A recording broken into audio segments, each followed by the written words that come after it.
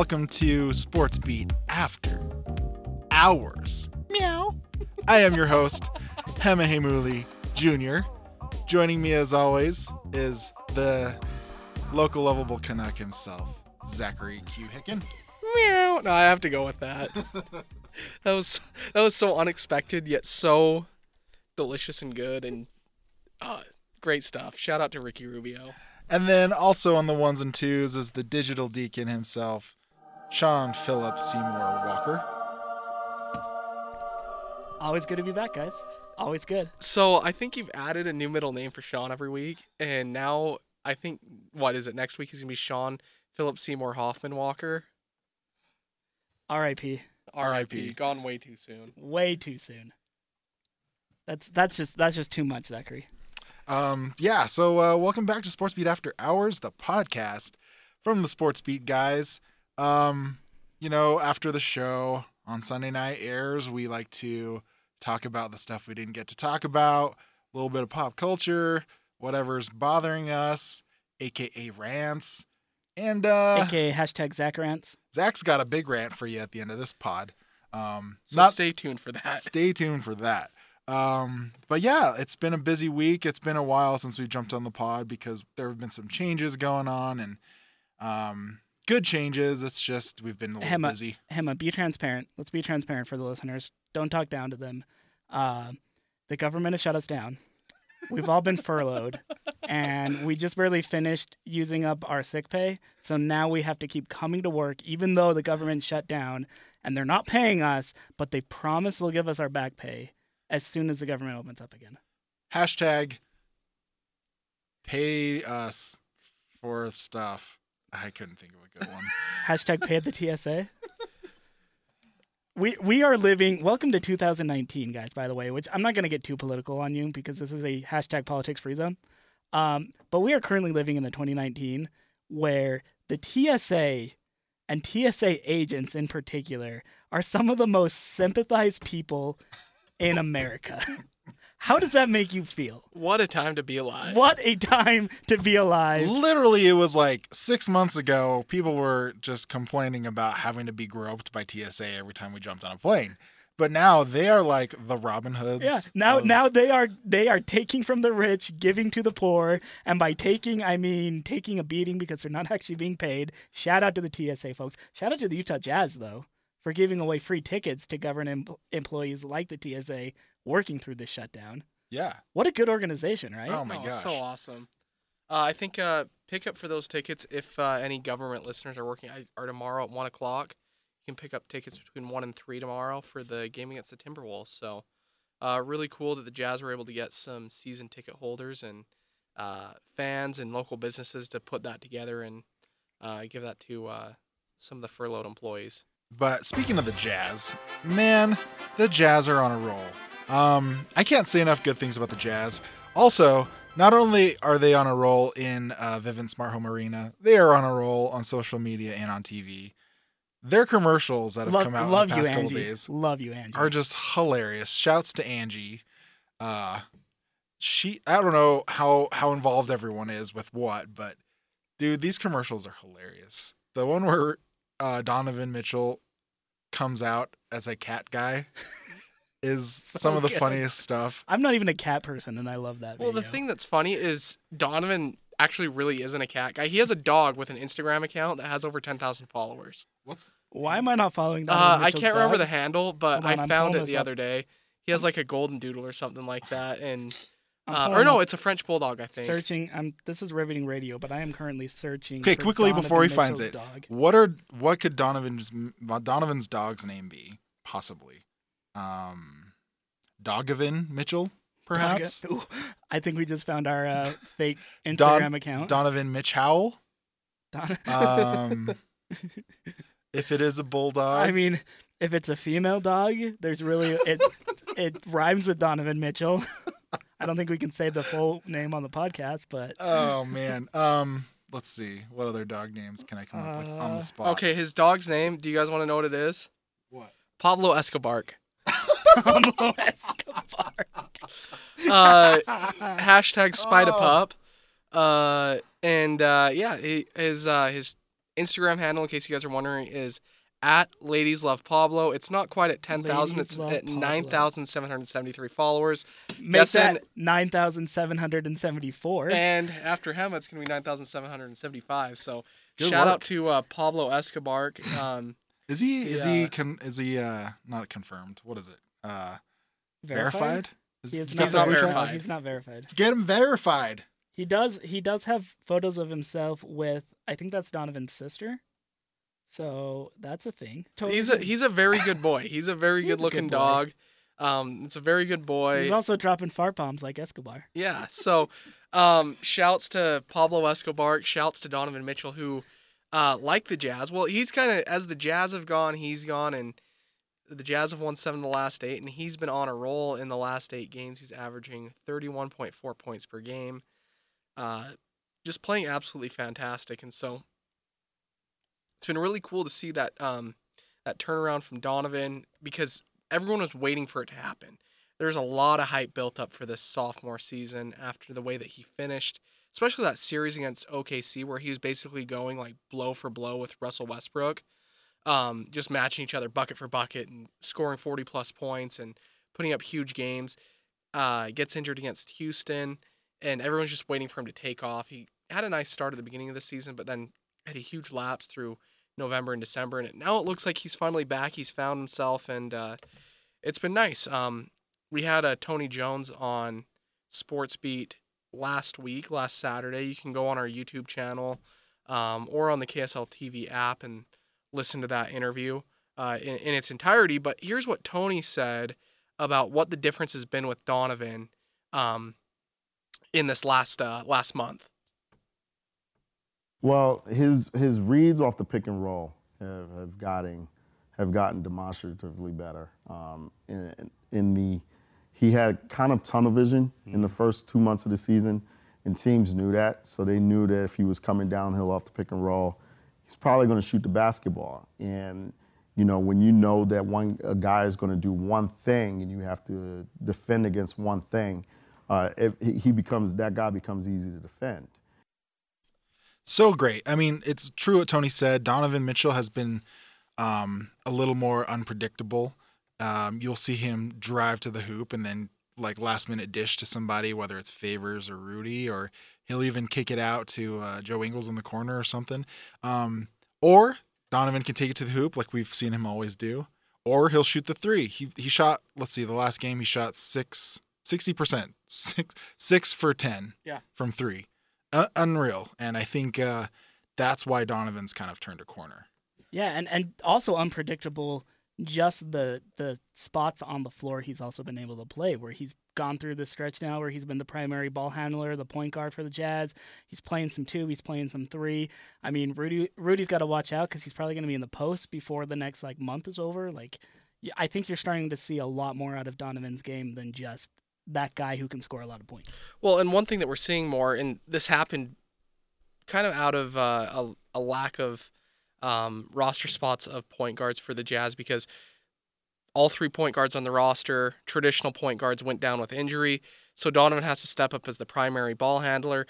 Joe Ingles is the second guy who's handling the ball a whole lot. We'll get to Joe later, but Donovan has before the 3 point guards went down to injury, he had been the primary ball handler on less than 10% of the Jazz possessions through the first half of the season. Last season, he was up around 25 to 30% of the time. He was the primary ball handler. So it's just giving him opportunities to make plays and be that playmaker. And like Tony said, he's been more versatile with what he's doing off the pick and roll. He can pick and pop. He can, if they go under the screen, he'll shoot the 3. If they go over, then he'll drive to the basket. He's getting more lanes to drive to the basket. And I feel like he's also been more explosive. I think that we saw a lack of explosiveness in his game, especially driving to the rim. A lack of dunks in the first half of the season. And I think part of that had to do with the amount of travel that they're playing, the tough teams that they're playing. And he was coming off an injury that he suffered in the first part of the season. But the improvement that we've seen is very good. And he's getting his teammates more involved. And I think that his teammates are really enjoying that. Yeah, it's almost like there's this second half of the year that we're coming to expect out of this Jazz team, and in particular out of Donovan Mitchell, where he takes the first couple weeks to get under himself, and then when everybody's freaking out, he goes, "Y'all, chill, we're fine. What's the tweet? We got this. We got this." So here's a little bit more from TJ, our boy TJ, Tony Jones, on Donovan Mitchell. In the last month, he's mixed it up. He's coming downhill on one possession, he's putting up a floater. He's coming downhill on another possession, he's going straight to the basket, or he's finding shooters in the corner, or gasp, he's actually throwing lobs to Rudy Gobert, because that's a running joke inside the Jazz locker room. Rudy will always go up to Donovan. He goes up to Donovan every day. Why aren't you throwing me lobs? Why aren't you throwing me lobs? I'm open. You know how Rudy is. Yeah. Rudy's always open in his mind. Yeah, so it's been good to see Donovan get others involved, and of course his shooting numbers are going up. But so many times I think that he felt forced that he had to be the playmaker for the Jazz, and so he was forcing things and not getting up great shots. But he's added a lot of confidence in his game, and by getting his teammates involved, I mean Rudy's playing at an all-star level this year. He's doing a really great job of. He's done a great job this season of improving his offensive game, finishing at the rim. He has the highest field goal percentage in the NBA. He's leading the NBA in screen assists. So many things that he's doing on the offensive end. Also leads the NBA in French cuss words per 40 minutes. And calling out his teammates for being cat guys. But just what he's doing, he's always been an elite defender, and that's been his reputation around the league, but he's developed his offensive game to really complement that, and he's really becoming an impact player that the Jazz need, because they need a guy that can score in the low post, and he's been that for the Jazz. He is also, he is a stifling tower. No, like, this guy is incredible, guys. I mean, we talked TM Jody Genesee. we talked about, he had that, what was it, 20 rebounds back to back, was that? 20 plus? First guy since Karl Malone in 98. Yeah, and so he's just doing work in the low post, and it's just the caliber that Rudy's been playing at while improving his offense. Excuse me, it was 88. Sorry, 88. Yeah, so great stuff coming from our two biggest stars, honestly. Yeah. Well, and Tony touched on that a little bit again on Saturday, and so we'll hear what he had to say about his thoughts on Rudy. Here's what he had to say. He's a guy right now. I mean, I'd say that he's one of the two best centers in the NBA.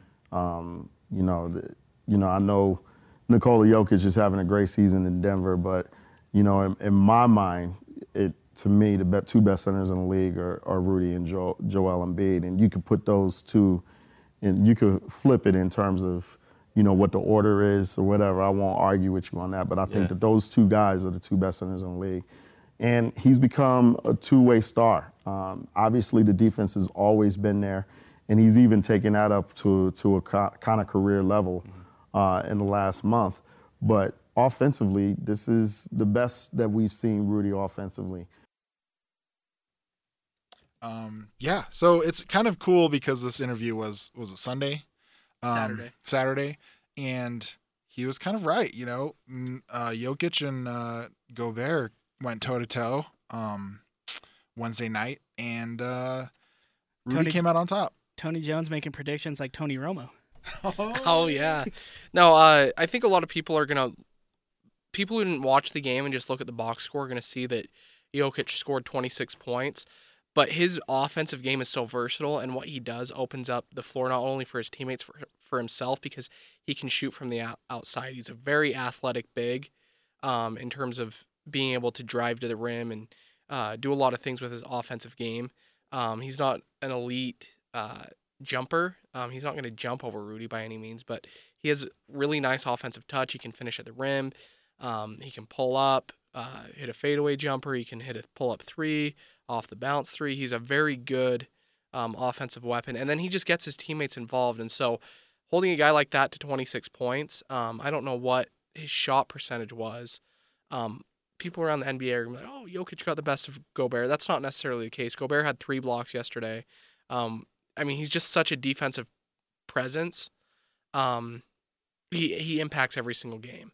And so I think it wasn't in that cut there, but Tony referenced Gobert being one of the 2 best centers in the NBA, yet he hasn't been named to an All-Star game yet. And this might be his first opportunity to do so, would be this season. And so he's kind of going up against in the front court a guy like Anthony Davis, Nikola Jokic, Clint Capella, and Rudy's right there as well. So I think he deserves it just based on his play, what he's done this season. His play has gone to another level in this last month, and he's really carried the Jazz down this stretch when they really needed him because, I mean, for as much as Donovan does, it takes 5 players to on the floor to be able to get a win.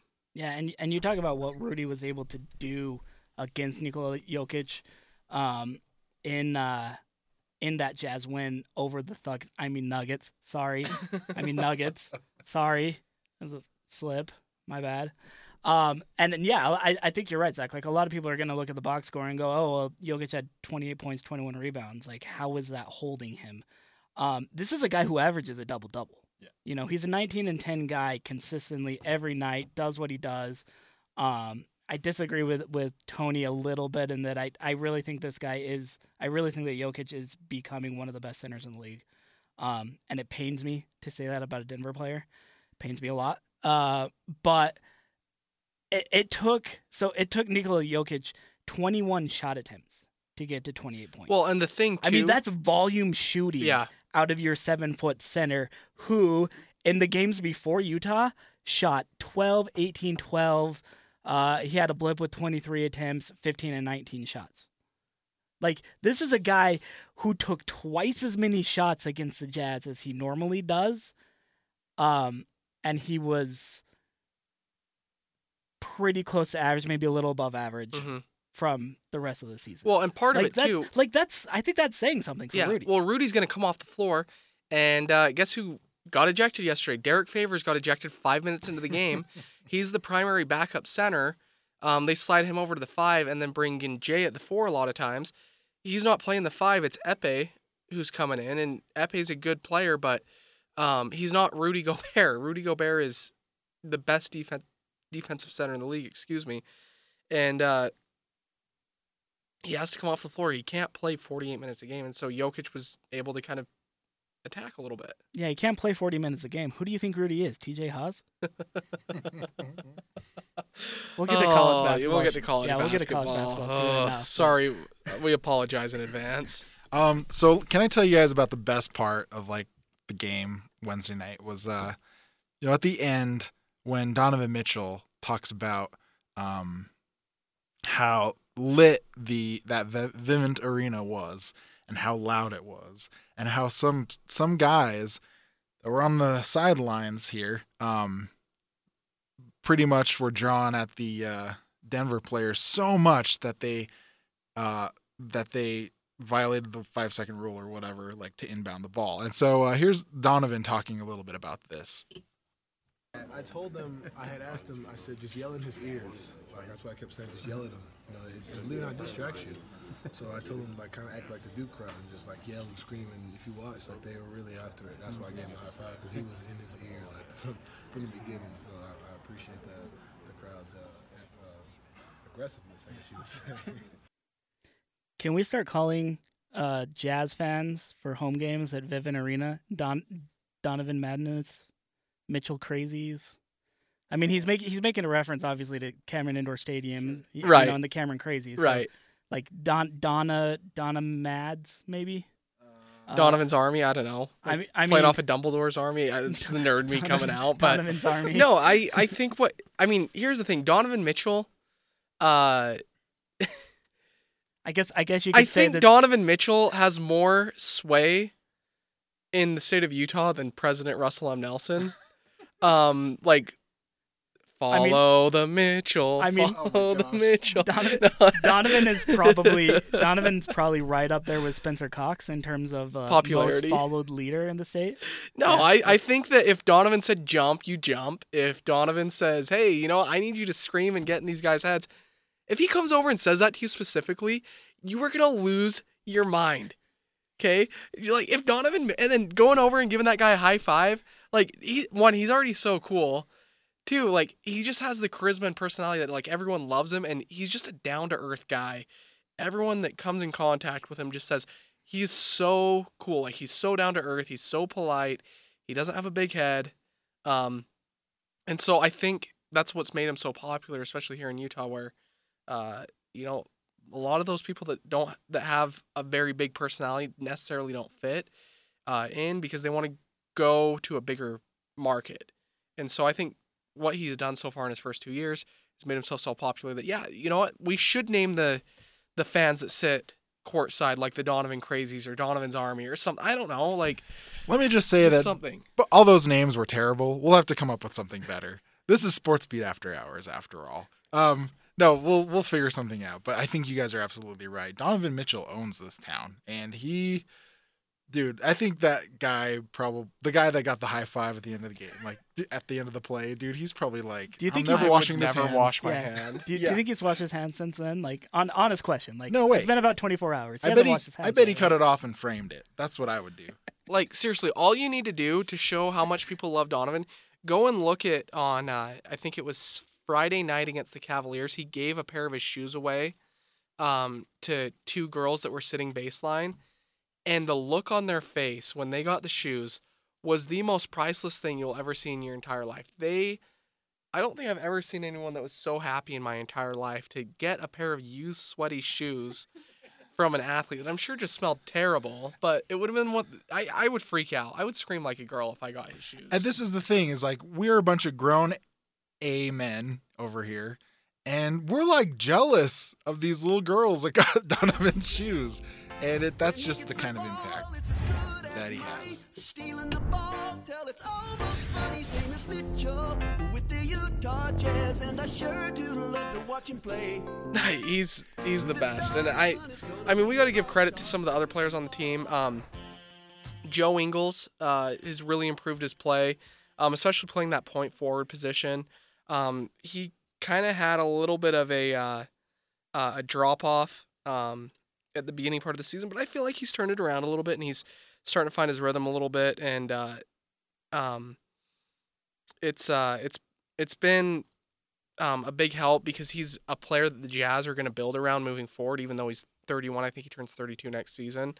But basically, like him... But that's 23 in Australian years. Right. To be fair. So he, Rudy, and Donovan are kind of the Jazz core right now.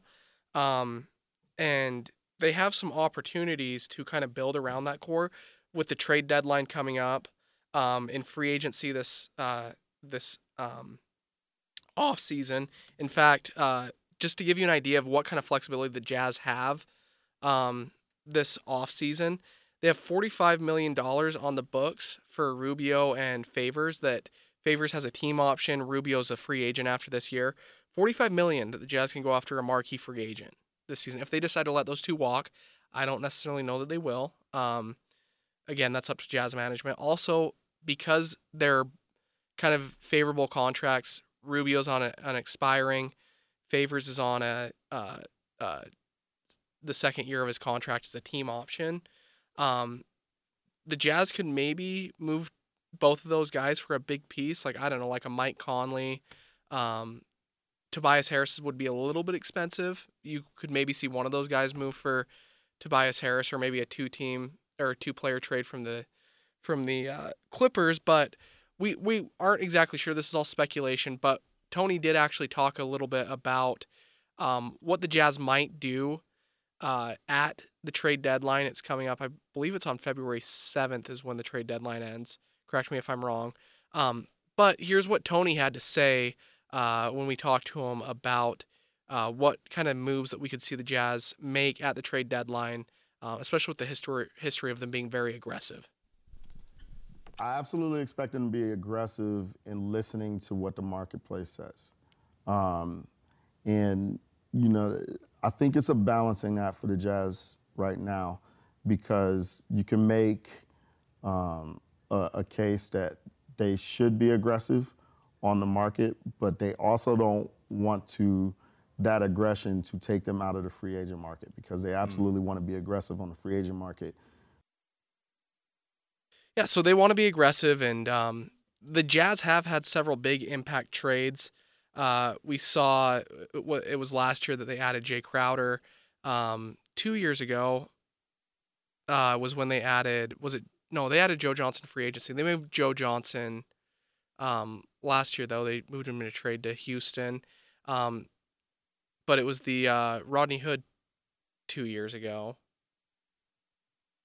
Sorry, I'm getting confused, but I'm trying to give you silent signals over here. oh, yeah, he's nodding along.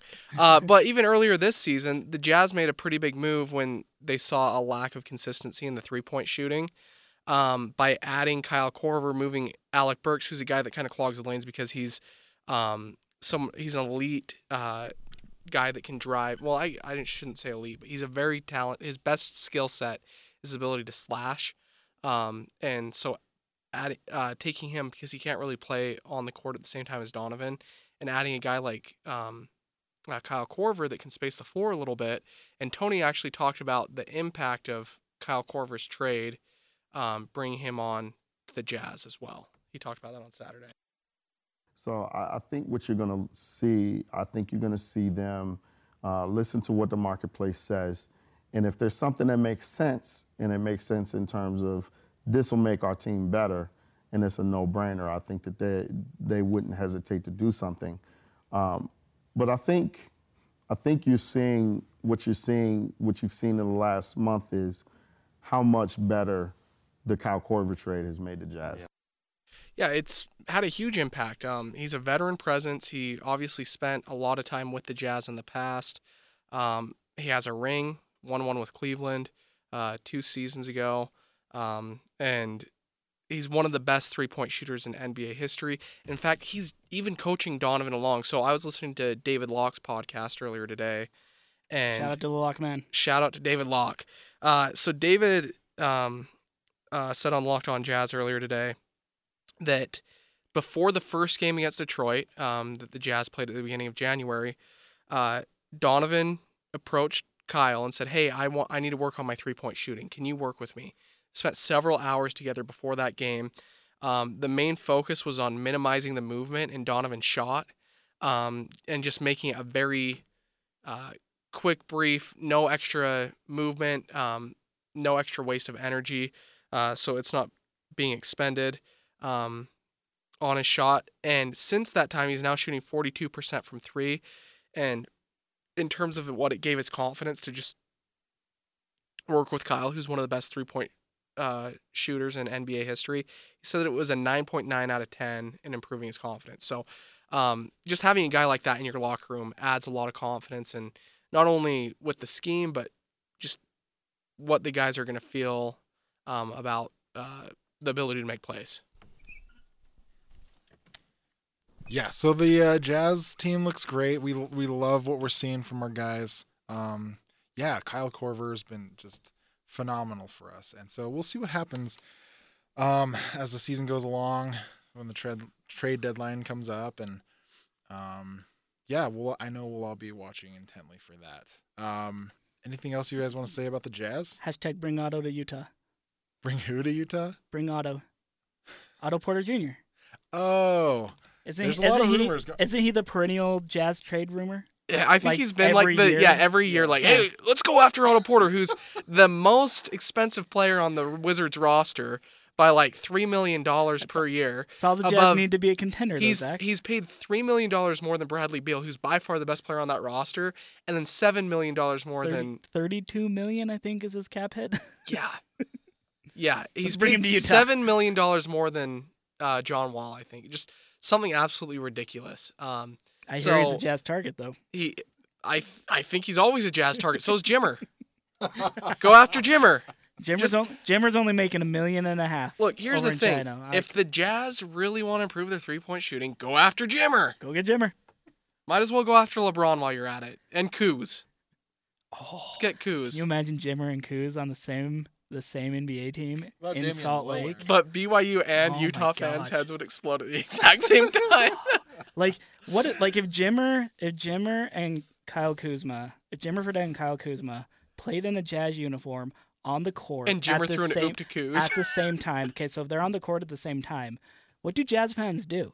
Because they can't boo, but they also can't cheer. You get over yourself. What do they do? You get over yourself. They're not Utah or BYU anymore. They're Jazzmen, okay? Just get over it, okay? There's a reason why the Jazz are purple. There's a reason that the Jazz are purple. That is the Weber best thing State. I've ever Because heard. Steve Starks is a Weaver guy. That's what exactly. And where we're I'm getting going. Damian Lillard. Speaking of which, did you Confirmed. see that Randy Ray was sitting courtside when Portland was here on Monday? He was. Yeah. I So think he's gone to every Portland Jazz game since Dame was drafted. I guarantee that Dame's Pretty sure.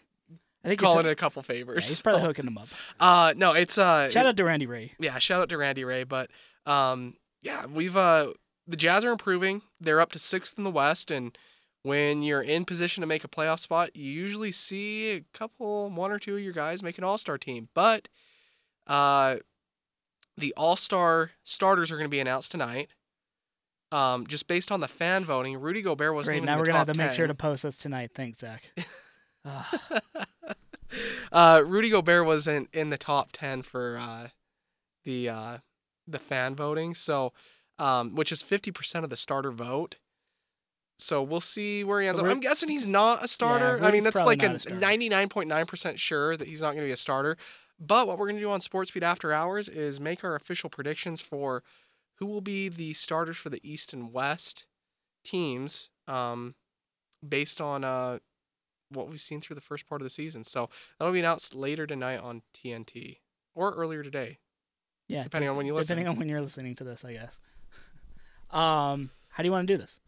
Do you Well, want let's just go through. do you want to go all 5, or should we draft this? So Let's why make don't this we a draft? Let's make it a draft, but each person will do their.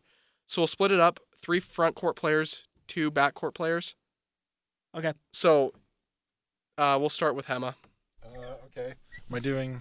We'll start What, with West, and West? go East because West is way better. Okay. Let's see. So you said start with the front court. Yeah.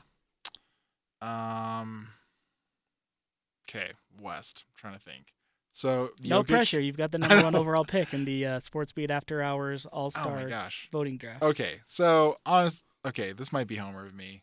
I'd like to see Rudy, but he won't start. Are we trying to be realistic, or is it like realistic. we want? Well, Okay. whatever you want. If you want people to think that you're Oh, jeez. not serious and can't take you serious and I'm you not have no idea serious. what's going on, then Since when have any of us ever been you might as serious, well add Zach? Grayson Allen to that All-Star team while we're at it. Okay. Wait, Realistically, he's not a candidate? Is he? Uh, What?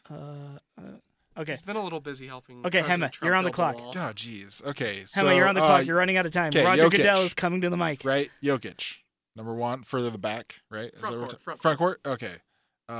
Sorry. Yeah. Yeah, Jokic works. Jeez. I don't know. Let's see. I haven't even thought about this. Here you go. You pick your number 1. So I'm gonna go Anthony Davis. I'll start with Anthony Davis, LeBron, who I am guessing is gonna be the captain of the West team, and then for my 3rd spot, it's basically down to Paul George and Kevin Durant. And I'm gonna go with KD just because of the popularity he has, and I mean, not having KD as a starter is just completely asinine. Same with LeBron.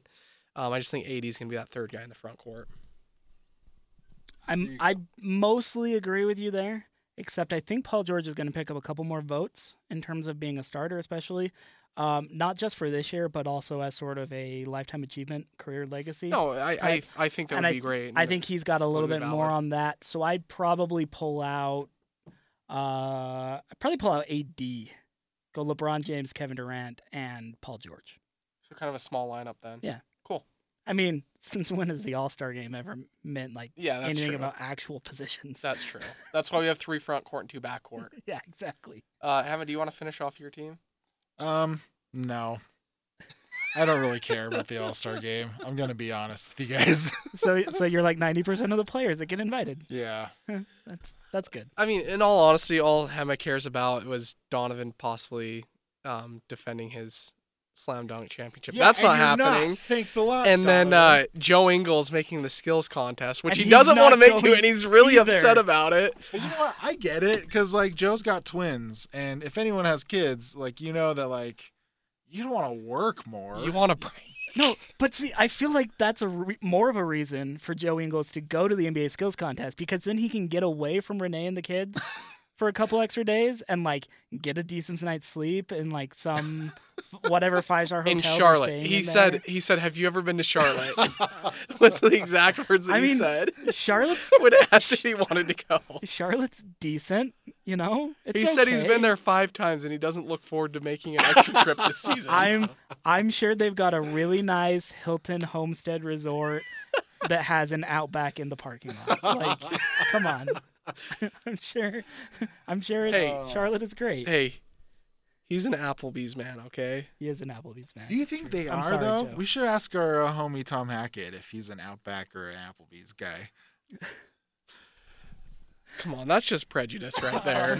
Yeah, that might have been a That little crossed a racist. line. Who are your 2 guards, Zach? My from the 2 guards, West? I'm going to go with Harden and Curry. Yeah, I think it's pretty unanimous there. I don't think there's any. If Sorry, anything, Donovan. I think that maybe the third option to slide in there would be Utah's own Weber State's own Damian Lillard. But who do you take him? Who do you I'd take love out? to see Dame Dollar push out either Steph or Harden, but He's not gonna push out Harden. And the problem is that Steph's having like the second best year in his career. yeah, And it's too Harden's high of a just like, standard. yeah, it's too high, and but that doesn't really take away from what Dame's done this year because he's had a really great season. Now, if Damian Lillard played in the Eastern Conference, for example, Oof. I think he is easily the number 1 guard Well, I think on the East All-Star so. team. You have Kyrie and Vic. With Vic went down with a horrible knee injury Ugh, yesterday. We don't need to talk about that. Wade. I don't think Dwayne Wade will. I mean, the only way is if the fan vote really bolsters him up. Unless you're gonna go with that. I'm just gonna be quiet about Dwayne Wade. You don't like him. I'm just not. So, no comment. cares? well, while we're here on the guard position on the Eastern Conference, I'd probably go with Kyrie and Kemba. Yeah, I might throw in Kyle Lowry, maybe, Okay. but that's a little bit deep by default. But Kyrie and Kemba are probably a good pick over there. Do you have anything to add on that, Hema? He doesn't care. He just wants to know if Joe's going to be in the skills competition. I do think the front court in the East is probably the only real like true slam dunk options that you have in the All-Star game. Because I think you've got a lot of guards who aren't quite that elite level sort of thing in the Eastern Conference, and so you could sort of interchange a whole bunch of names at least at one guard spot. Yeah. I think most people are pretty consigned that Kyrie Irving's making it. Right. However, in the front court, I think there are 3 slam dunk options. And if you've got anyone other than these slam dunk options, I would be very, very surprised. And that's Giannis, Kawhi, and Joel Embiid. Absolutely, yeah. I Yep. think that's the only options that you have. I mean, Giannis is playing at MVP level. Unfortunately, I mean, you've got 2-time Rookie of the Year Ben Simmons sitting out there. Yeah. Maybe? No, probably not. I mean, Kawhi has seen a resurgence. The only thing that you could maybe Simmons knock Simmons Kawhi is on. on pace for another Rookie of the Year campaign. So I'll say this with Kawhi, he's sat out of I think 12 or 13 games so far this season. That's true. The only knock that maybe when the vote goes around to coaches and players is that he hasn't played enough games, and so maybe that's where Ben Simmons slips in to play that. I don't know. I mean, it's positionless, but he'd slide into that small forward position. But what Kawhi's done when he's on the court, I think he deserves to start. Joel Embiid, probably the second best center in the NBA. And then, like I said earlier about Giannis, he's a freak. He's having an MVP type season. Unfortunately, there's this guy named James Harden who's just unbelievable. Lit up the Garden for 61 points yesterday. So we'll see what happens. We'll see how it shakes out tonight or how it worked out earlier today. If you guys are listening after the draft, then Go ahead and tweet us with how horrible our takes are. At you Rod can tweet Zundel. us at Rod Zundel, Zundal. So yeah, it's been it'll be interesting to see how that all shakes up and what if Rudy does make it. I really hope he does, just because I like Rudy and I feel that he deserves it. So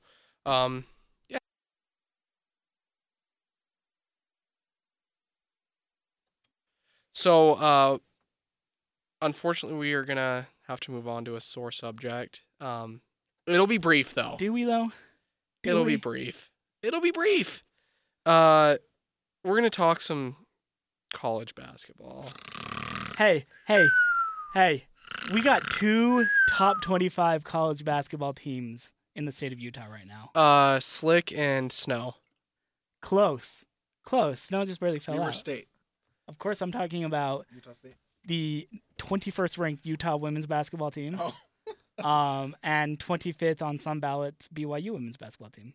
No, I think let's give some props to the women's basketball teams at BYU and Utah.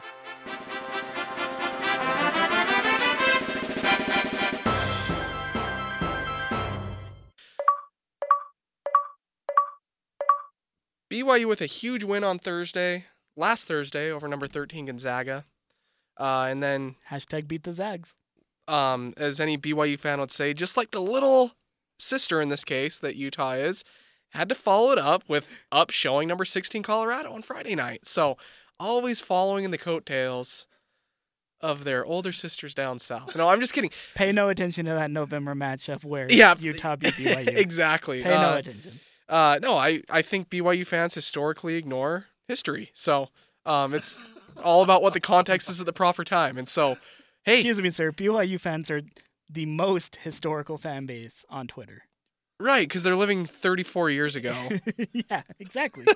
They know their history, or at least the history of 1984. Well, I mean, and their fan base has been around longer than 15 years. So, That's true. Shouts to both BYU and Utah fans, and shouts to the They have BYU and Utah women's basketball teams because BYU and Utah, same number of football national championships. Uno. But what we've seen from, well, let's start with Utah because we did a cool feature story on them last week on Sports Beat.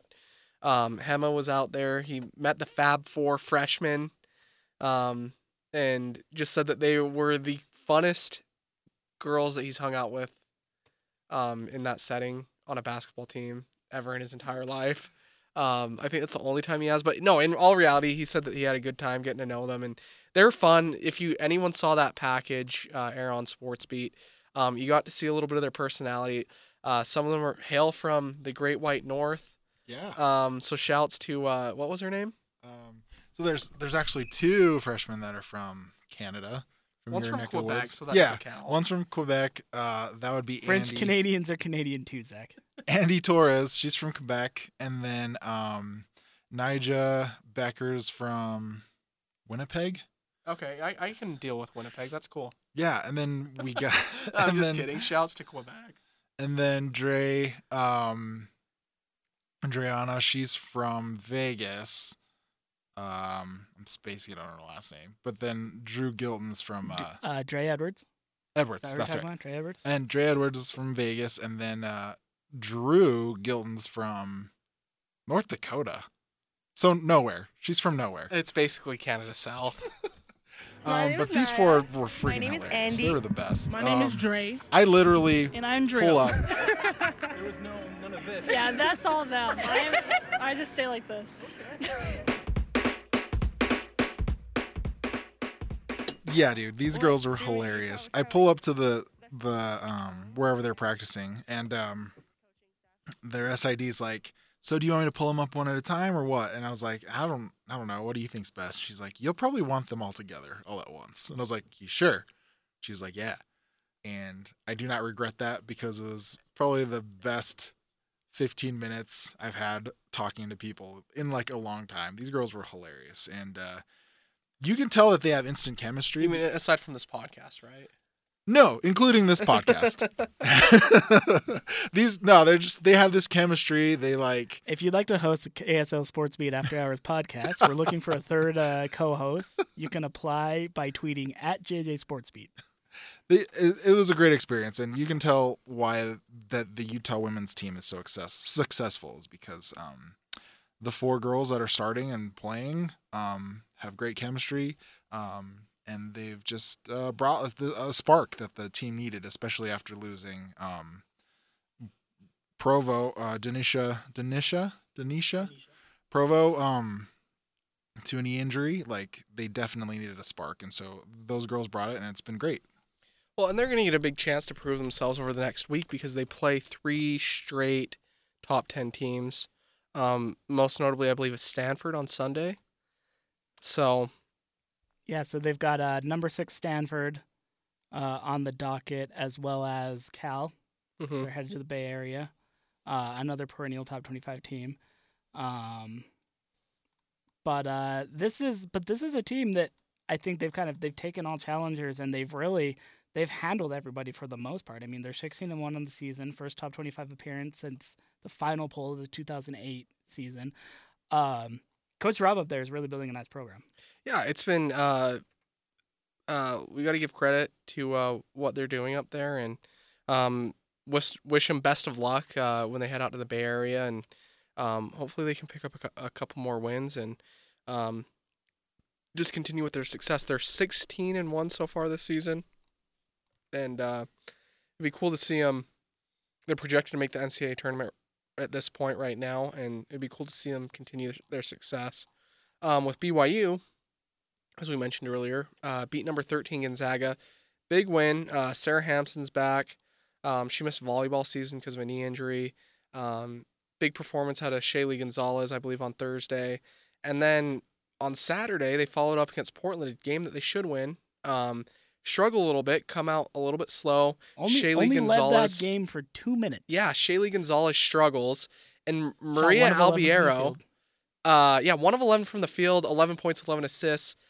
But, she got her passing working, and she was able to find Maria Albiero a bunch, who came off the bench to score 16 and to lead the Cougars in the win. Yep, career high. Career high. And now they are 9-0, 8-0 in WCC play. So currently, they've won 10 straight, 8-0 in conference play. They're the only unbeaten team in the West Coast Conference now. So shout out to Coach Jeff Judkins. Yeah, Jeff Judkins is, talking about really building a program. Jeff Judkins has done a great job building that women's program. Coming in from the U, he was a coach on the men's team there, and under Rick Majerus, and he's just continued a tradition of great coaching from Rick Majerus, and really applied it to this women's team, and they're having a great season, and I don't know why we wouldn't expect it to continue throughout the rest of WCC play. Maybe. And that's saying a lot better than their men counterpart who hosts St. Mary's tonight. We're not even going to talk about it. No, because why bother? Last time they played St. Mary's, 2 weeks ago? It was a 20-point blowout. Why preview the 4-5 game in the WCC tournament? I mean, that's my question for you, Zachary Higgin. Why bother previewing the 4-5 game in the WCC tournament? Yeah. Because that's what BYU and St. Mary's is right now. Like, let's be totally honest. Let's be realistic here. Yeah.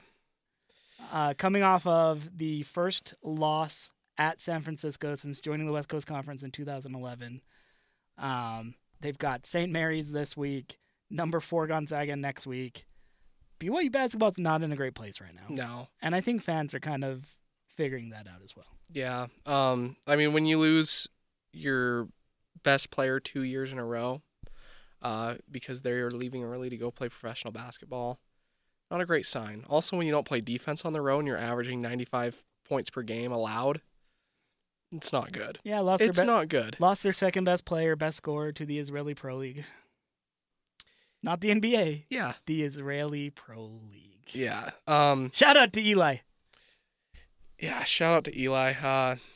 But in all reality, at least we have Weber State. SUU's had a great run the last 4 or 5 games in Big Sky play. Utah State doing well. So we do got to give credit where credit's due. BYU and Utah, who are the traditional powerhouses in the state. Yeah, shouts to Craig Smith, what he's doing up at Utah State. But we're going to get to a point. We're going to talk the Baseball Hall of Fame elections. Oh, are we? Yeah. So there was a certain closer who was elected to Cooperstown to the Baseball Hall of Fame this week. Zach, do you know what team he plays for? Well, he's not playing anymore. That's why he got elected to the Hall of Fame. Did I say plays? I mean played for. He was a guy. Yeah, he was played a for- guy. He played for a team. I mean, I don't know. Did he do something special in the postseason? I don't know. I No, I'm just kidding. Shout out to Mariano Rivera, Mo. The first unanimous selection to the Baseball Hall of Fame wasn't Babe Ruth, wasn't Willie Mays, wasn't even Hank Aaron or Ken Griffey Jr. I think Ken Griffey wasn't Jr. even Jackie Robinson. Yeah, it wasn't even Jackie Robinson, whose numbers retired across all of baseball. It's the last guy to wear 42, Mariano Rivera, the greatest closer in the history of baseball. And there's no doubt saying that. Even though I'm a big Red Sox fan, those of you guys who are longtime listeners to the podcast know I'm a diehard Red Sox fan. He's the Red Sox killer. All I'm going to say is 2004. The 2004 ALCS, and so we can get this turned off. But he's the greatest closer in the history of baseball. He deserves this. I think that there are other players who definitely deserve to be unanimous picks. Mainly the guys that I named before: Babe Ruth, Willie Mays, Ken Griffey Jr., Greg Maddux. A lot of really great players that deserve that honor. But it was really cool to see that reaction from Mariano and be able to share that with his kids, his wife, and just see the joy on their face when they said, "Hey, you're elected to the Baseball Hall of Fame. By the way, it was a unanimous pick. All the people that voted for you in." So that was really special to see, and including one Boston-based sports writer who, before the election, said, "I can't vote for Mariano, but I'm going to defer. I'm going to pass this year, so that he can be a unanimous pick." He gave up his ballot this year. Yeah, he said he was going to give up his ballot, and then he flipped. Yeah, and just like a day before the announcement, said, "Just kidding. I decided to vote for Mariano Rivera because he's that good." Yeah. So yeah, he deserves it. Shouts to you, Mariano. And one thing that I saw yesterday on Twitter that was really cool was I think it was Andy Pettitte and Derek Jeter going out and getting Mariano off the mound for his last appearance in a Yankee uniform. That was really special. Derek's going to be eligible for the Hall of Fame next year. I wouldn't be surprised if he's the next guy to be unanimous pick because he was such a popular player. Maybe. Everyone loves Derek Jeter, dude. Everyone loves Derek Jeter. He's also significantly tied to a certain era. Okay, so but I think that's going to cost him something. But here's the thing: he never failed a test, though. No, I'm not saying he's not a Hall of Famer, but I think that might cost him a couple votes and keep him from being unanimous. We'll see what happens. The Baseball Writers Association of America is a weird organization. Very strange beast. Yeah, it's a very strange beast. Oh well, when Ken Griffey Jr. doesn't get in unanimously, you know that it's odd, and I understand part of the politics. Or hey, you know what? There's a guy who's in his 8th or 9th year of being on the ballot, and some of the writers feel that these guys need votes because they only have so many opportunities to, so they'll give up a guy who's in his first year of eligibility that they know is going to get in. But yeah, it was cool to see Rivera elected. Also Roy Halladay. The late Roy Halladay. Brother Halladay. Who I just, growing up as a baseball fan, the way he pitched, there was a lot of respect that I had for him. He was a Blue Jay and a champion with the Philadelphia Phillies. Two teams that I really enjoyed following, especially that 2008 Phillies team with like 08 Phillies were great. with like Ryan Howard and Cliff Lee and Jimmy Rollins. Second best pitching staff in the history of Major League Baseball. Oh yeah, behind the 01 Diamondbacks. Yeah, hands down. Shout out to my former pitching coach in high school, Mike Morgan. He was on that pitching staff for the Diamondbacks. The journeyman, he played for like 14 different MLB teams over 4 decades. He played 4 decades, the 70s, 80s, 90s, and 2000s. Shout out to Mike. Shout out to Mike Morgan. Speaking of Mike Mussina, also on the ballot. Mike Mussina gets in, former Yankee and Baltimore Oriole. And then Edgar Martinez, probably one of the best 2 designated hitters in the history of the league. The second one, my own David Ortiz, is eligible for the ballot next year. It's his first year of eligibility, so very comparable numbers with Big Papi. He's just lacking some championships, where Big Papi has 3. But we're not going to delve into that. Celebrate Seattle because this is an honor that's been a long time coming for Edgar Martinez. Yeah, this is really cool, and he definitely deserves it. So shout out to the 4 guys that were elected to the Hall of Fame yesterday. Shout out to Hema Heimuli, who was not elected to Cooperstown yesterday. But He there's wasn't. always next year, Hema. There's always next year. Always next year. You're Second still year of eligible. eligibility. You know who needs to be in there? Cubs great Henry Rowan Gardner. I don't know why he's not in this discussion. Youngest baseball player to have played the game. I mean, while we're at it, we might as well talk about former great Cleveland Indian Willie Mays Hayes.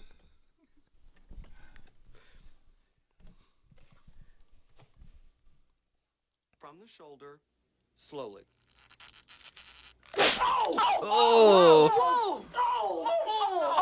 Oh! Funky butt loving. Did he say funky butt loving? Funky butt lovin'. This is the extent of my baseball knowledge. Literally, is like all those movies from the 90s. I loved them. Well, and now we get to the point of the podcast where Zach checks out. We're going to start talking RSL.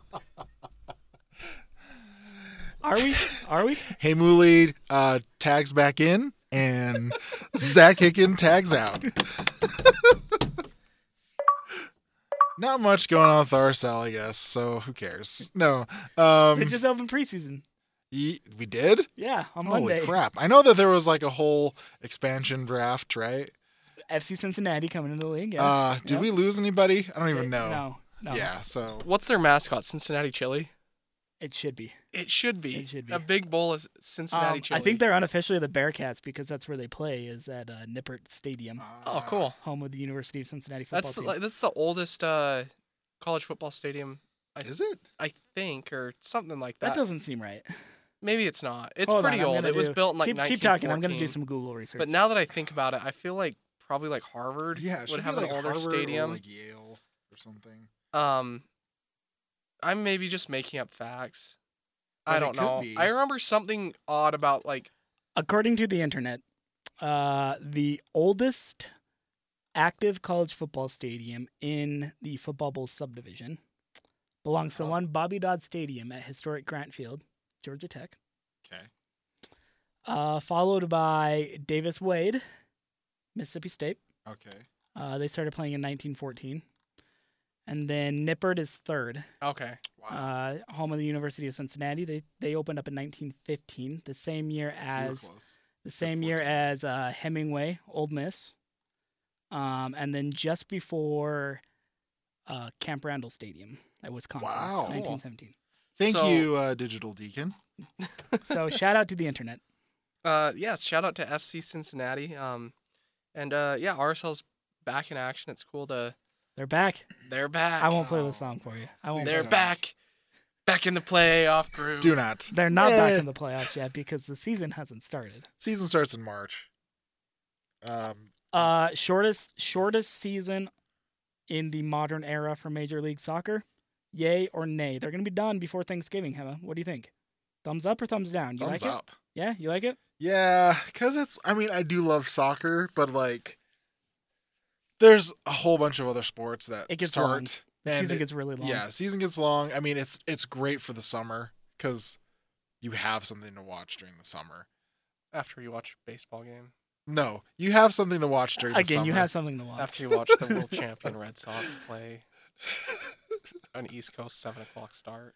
But then, like, as soon as you hit the fall, it's like I would actually rather watch playoff baseball and basketball Yeah, and The football. world champion Red Sox making another run. towards the Baseball World does. Series. Baseball doesn't matter before October is out. It really doesn't exist until October. Except for 162 games they're played. Yeah. 100 Plus and what? 8 months. Wait, how many games? That's too many. How many?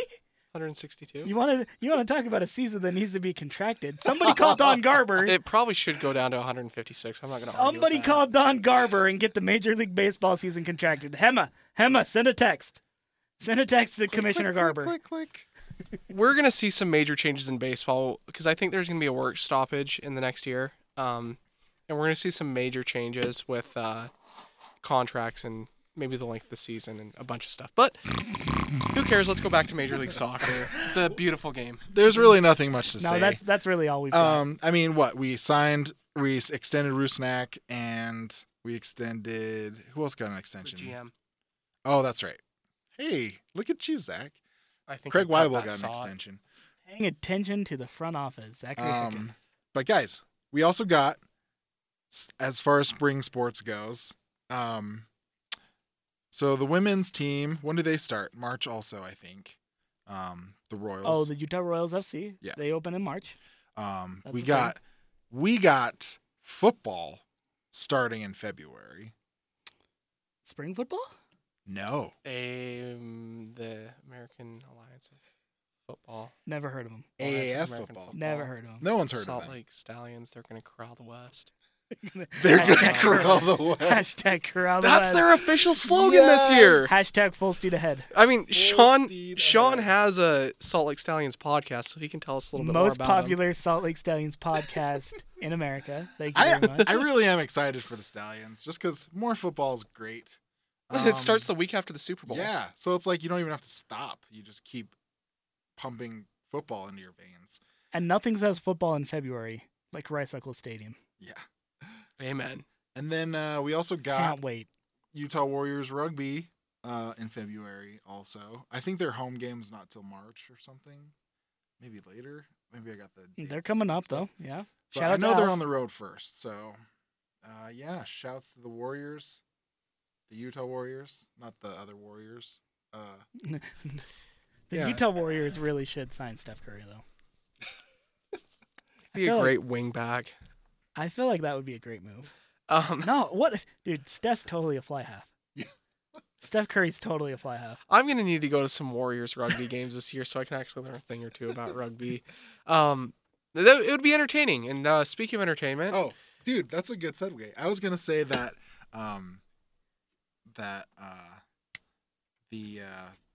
what's going on right now? The film festival. Holy crap! Sundance. Yeah, Sundance is going on. But that was a good segue. I really liked it. Oh, I like the Sundance thing too, so we'll throw that in. Sundance is entertaining, and so is pop culture. So we're gonna take our pop culture minute, and why don't you guys give an update on what you guys have been watching recently and what you guys have liked, and then I'm gonna go on a rant, and then we can end the podcast. Okay, you go, Sean. So I haven't really been watching a whole lot lately, aside from Netflix. Just finished season 4 of Fuller House. Season 4. Yeah, they're on season 4. They're rolling. I think they're like halfway to what the original Full House was at. I was gonna say they are almost. I think they're about 1.5 years away from syndication, so that's good. But I've actually been listening to an album for the last two days. Ooh. You guys ever heard of a little ditty called Weezer? You mean the greatest band in the world declared by Mark Yes. Wahlberg on SNL? Yes, that Weezer? one. That one indeed. So Weezer's got a new album. I heard the Teal album. Yeah. So in the tradition of all Weezer albums, it's called the Teal album, and the Teal album does not have a single original song. I think it's 9 tracks. They're all covers. Yeah, every single one of them are covers. So here's a little sample for you.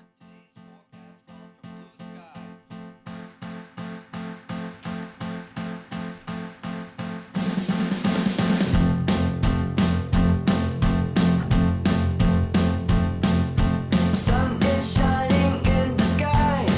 There ain't a cloud in sight. It stopped raining. Everybody's in the play, and don't you know it's a beautiful new day. Hey. But Yeah, no, that's cool. Shouts to Weezer. I really love their cover of Africa by Toto, and I'm sure that this is probably where it all spun off of. Great like promotion from SNL a few weeks ago though, by A whole skit.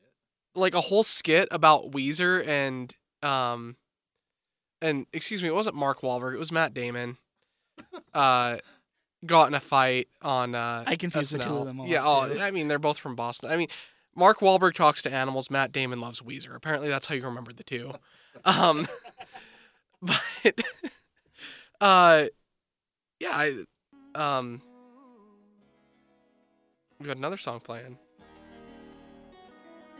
A scrub is a guy that thinks he's fly and is also known as a buster. Always talking about what he wants and just sits on his broke ass. So, no, I don't want your number, no. I don't want Okay, so I heard that this is like the worst cover on the whole album. I might have to agree, although I haven't listened to the whole album yet. But Weezer's Early contender. yeah, early. So It's pretty bad, and the internet right now is currently aflame, absolutely aflame with hot takes about Weezer's version of the TLC classic No Scrubs. yeah, I don't know how I feel about that. Yeah, so if you haven't listened, you can buy it on all of the normal places right now, or because we live in a post-buying music age, it's also available on Spotify, Amazon Music Unlimited, Apple Music. Apple Music, yeah, all of those good places, so you can go stream it now. So let me tell you about what I've been watching, and then we can get to Zach's rant. So I just started Schitt's Creek. I don't know if you heard about that. I think it's an FX show. I don't remember, but it's Eugene Levy. Wait, do I need to bleep out the title? No, of it's Shits with a CH. Oh, okay. We're good then. It's a name. And I also just finished binging the entirety of Brooklyn Nine-Nine because season 6 of Brooklyn Nine-Nine came out on NBC, our affiliate. So I watched the entire first 5 seasons, and then I got caught up with the 6th season, and it's been great. So if you haven't watched it, check it out. Andy Samberg. It's on NBC. It's really good. Yeah, I actually started watching Brooklyn Nine-Nine. I'm almost done with season 1. My wife and I are watching it together rather than Hema turning it on in his car and watching on his drive home to Tooele. Listening to it on his drive home from Tooele. No, I'm I had a girlfriend once that I like to listen to a lot of Netflix series with. What was her name? Just kidding. We know that's not true because I don't have a girlfriend. We've talked about my dating life on this podcast. We before. have. We're well aware of it. 2019's your year, though, Sean. 2019 is my year. So I have been watching just a crap ton of action movies lately. Started with Equalizer, then went into Equalizer 2. Both phenomenal. It's like a rated R version of Taken. Pretty freaking sweet. And then I watched John Wick 1 and 2. Did you guys know John Wick killed 205 people because his dog got killed and his car got stolen? 205 people. He's unbelievable. This is Keanu Reeves. You know what I have to say to that? What's that? Whoa. This is Keanu Reeves' best movie series. It's better than The Matrix. It's better than Speed, which I know he wasn't in the second one. Bill and Ted's. It's better. John Wick is a perfect action movie. Excuse me, sir. Strange things are afoot at the Circle K. Come on now. Come on. You working tonight, Sean? Yeah. Not your night, Sean? No. No, it's I love John Wick. That show's sweet. John Wick 3 Parabellum things are afoot at the Circle is K. coming out later this year. I also watched in anticipation of the upcoming Oscars, Bohemian Rhapsody, the biopic of one Freddie Mercury. Great film. Great film. Fantastic film. It's a very entertaining film. Anyone who watched the Golden Globes on NBC, hosted by Andy Samberg and Sandra Oh, saw that Rami Malek won for Best Actor and Bohemian Rhapsody won for Best Picture. Rami Malek's second best work of all time of his career. Are you a fan of Mr. Robot? Obviously. But what I'm going to say, his depiction of Freddie Mercury is phenomenal. There were times, especially in that last 20-minute stretch at Live Aid, I wasn't sure if it was actual footage of Freddie Mercury or if it was Rami Malek on stage. Oh my gosh, right? I don't know. So perfect. There are times that I'm 100% convinced that they just threw in a couple frames of Freddie Mercury just because. Because they can do that. It's Hollywood. You can do whatever you want. Some knocks on him. It wasn't, who's going to sing like Freddie Mercury? He lip-sang the entire movie. It's also not like a great story and film compared to another musical drama that came out earlier, about a month before. And this is where my rant begins. The fact that Bohemian Rhapsody is a favorite for Best Actor and Best Film at the Oscars, especially over one A Star Is Born, which is the best movie I've seen in the last year. One of 2 movies I've cried in the theater, and I'm like tearing up thinking about the end. It's beautiful. It's realistic. It's raw. Fantastic performances by Bradley Cooper, especially in his directorial debut. Lady Gaga, phenomenal as Ally, and Sam Ellington, phenomenal as well as Bradley Cooper's brother in the movie. It's just very raw, and it touches on a lot of things that... they're brothers? I thought that was his dad. No, they're brothers. Did you really not know that? He's old enough to be his dad. He is old enough to be his dad. Don't understand how those two are related. It's some messed up gene pool. Yeah. But I think I'm just appalled that it wasn't even nominated for... he didn't get nominated for Best Director or Best Actor, Bradley Cooper, and I'm just absolutely stunned, shocked, appalled, upset. I don't know how you leave it off the ballot. I know it's a remake of a remake of a remake, but it's the best iteration of the story. It's the most raw version of it. It's the most realistic in the time that we live in 2018, now 2019, where so many people deal with addiction and depression, anxiety, mental illness. It was a perfect depiction of all that wrapped up into one in Hollywood, and in this big star who he's in the post peak of his career, and then he gets passed up by the love of his life, and he drags her down, and he ruins her career, and he thinks that gets to the point where, spoiler, he needs to end his life. And it's so raw, and I was speechless for an hour after I saw it. Now, that's not taking away from what Bohemian Rhapsody is. Bohemian Rhapsody, great film, great depiction of Freddie Mercury, one of the greatest rock stars, one of the greatest rock bands of all time. But do you know what it is? It's 2018's version of The Greatest Showman.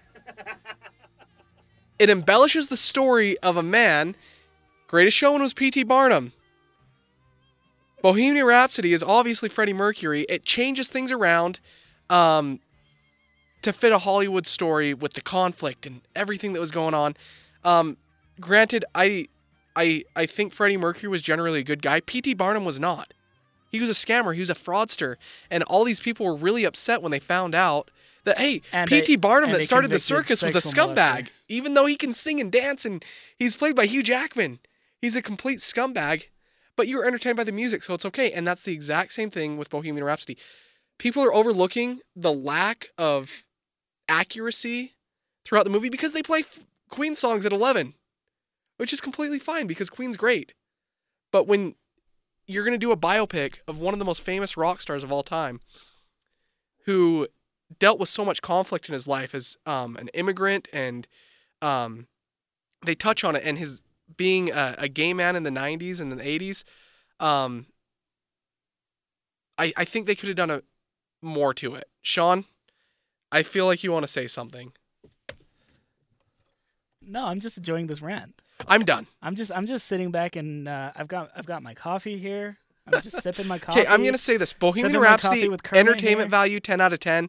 In terms of being the best film of the movie, or best film of the year, best movie of the year, it's not. It's probably the third best one I've seen on the list, and I haven't even gotten through all of them. So, yeah.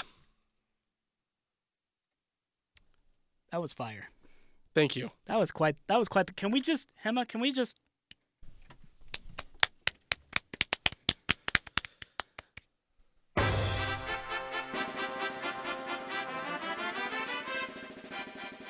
I feel like Adam Sandler and Billy Madison when he goes on that huge rant during the debate at the end of the movie, and it just turns out that like everything's completely wrong.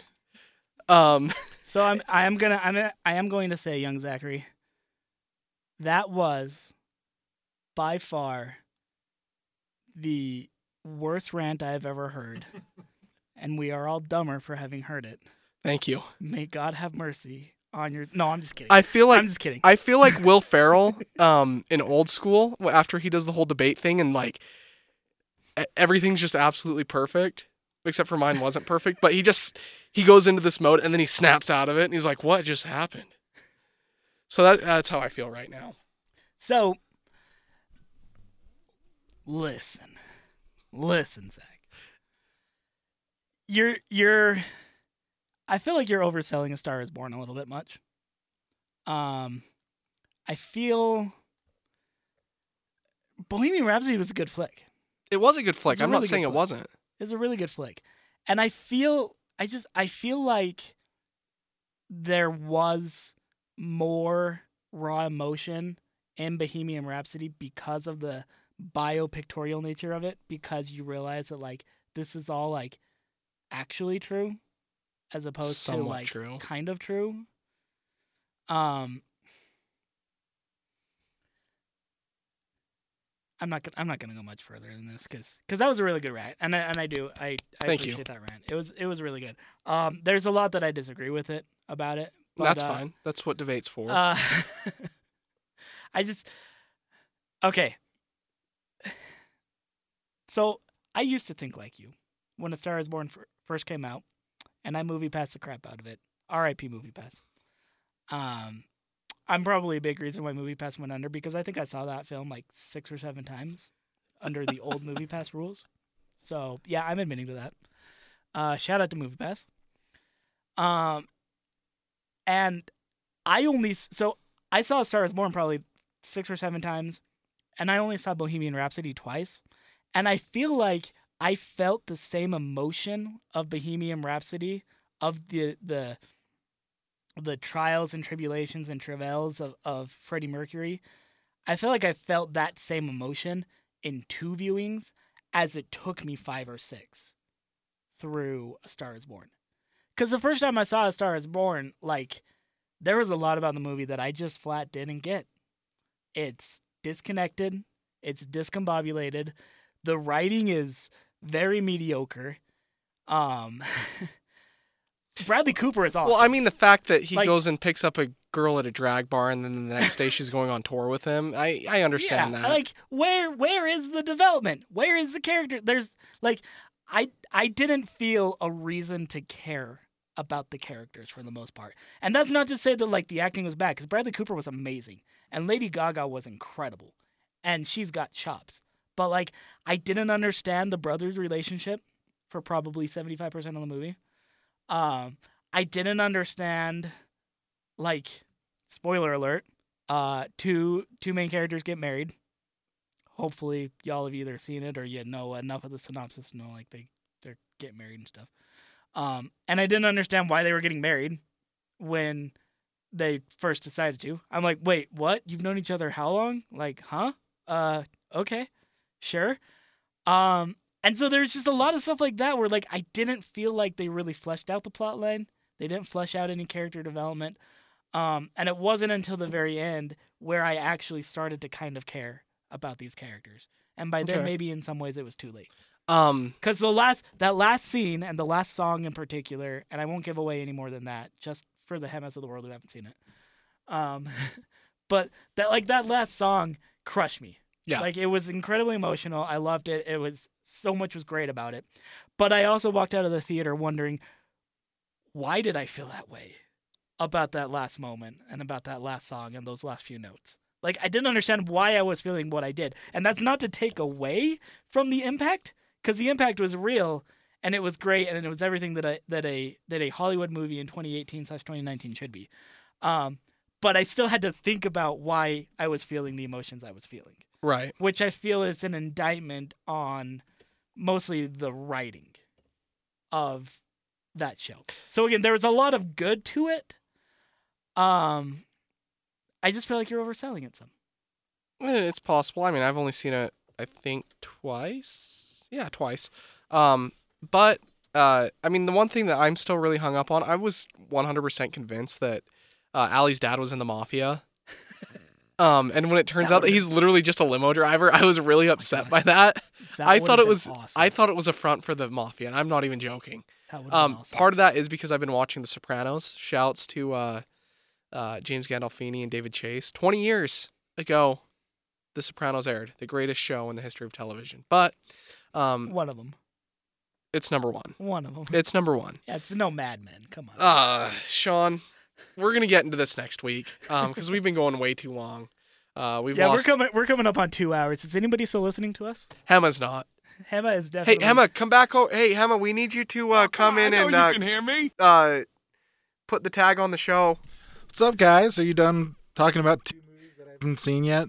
Cool. Well, thank you for talking about those 2 movies that I haven't seen yet. Anytime, Hema. That's what we're here for. Really appreciate it. I probably will see them next year. When they come out on Netflix. As per usual. Shout out to Netflix. But yeah, for those of you that are still sticking around, thank you for listening to Sports Beat After Hours. I am your host, Hema Himuli Jr. And right next to me is Zach Haken. Good night, eh? And John Walker. Shout out to Freddie Mercury. Bye.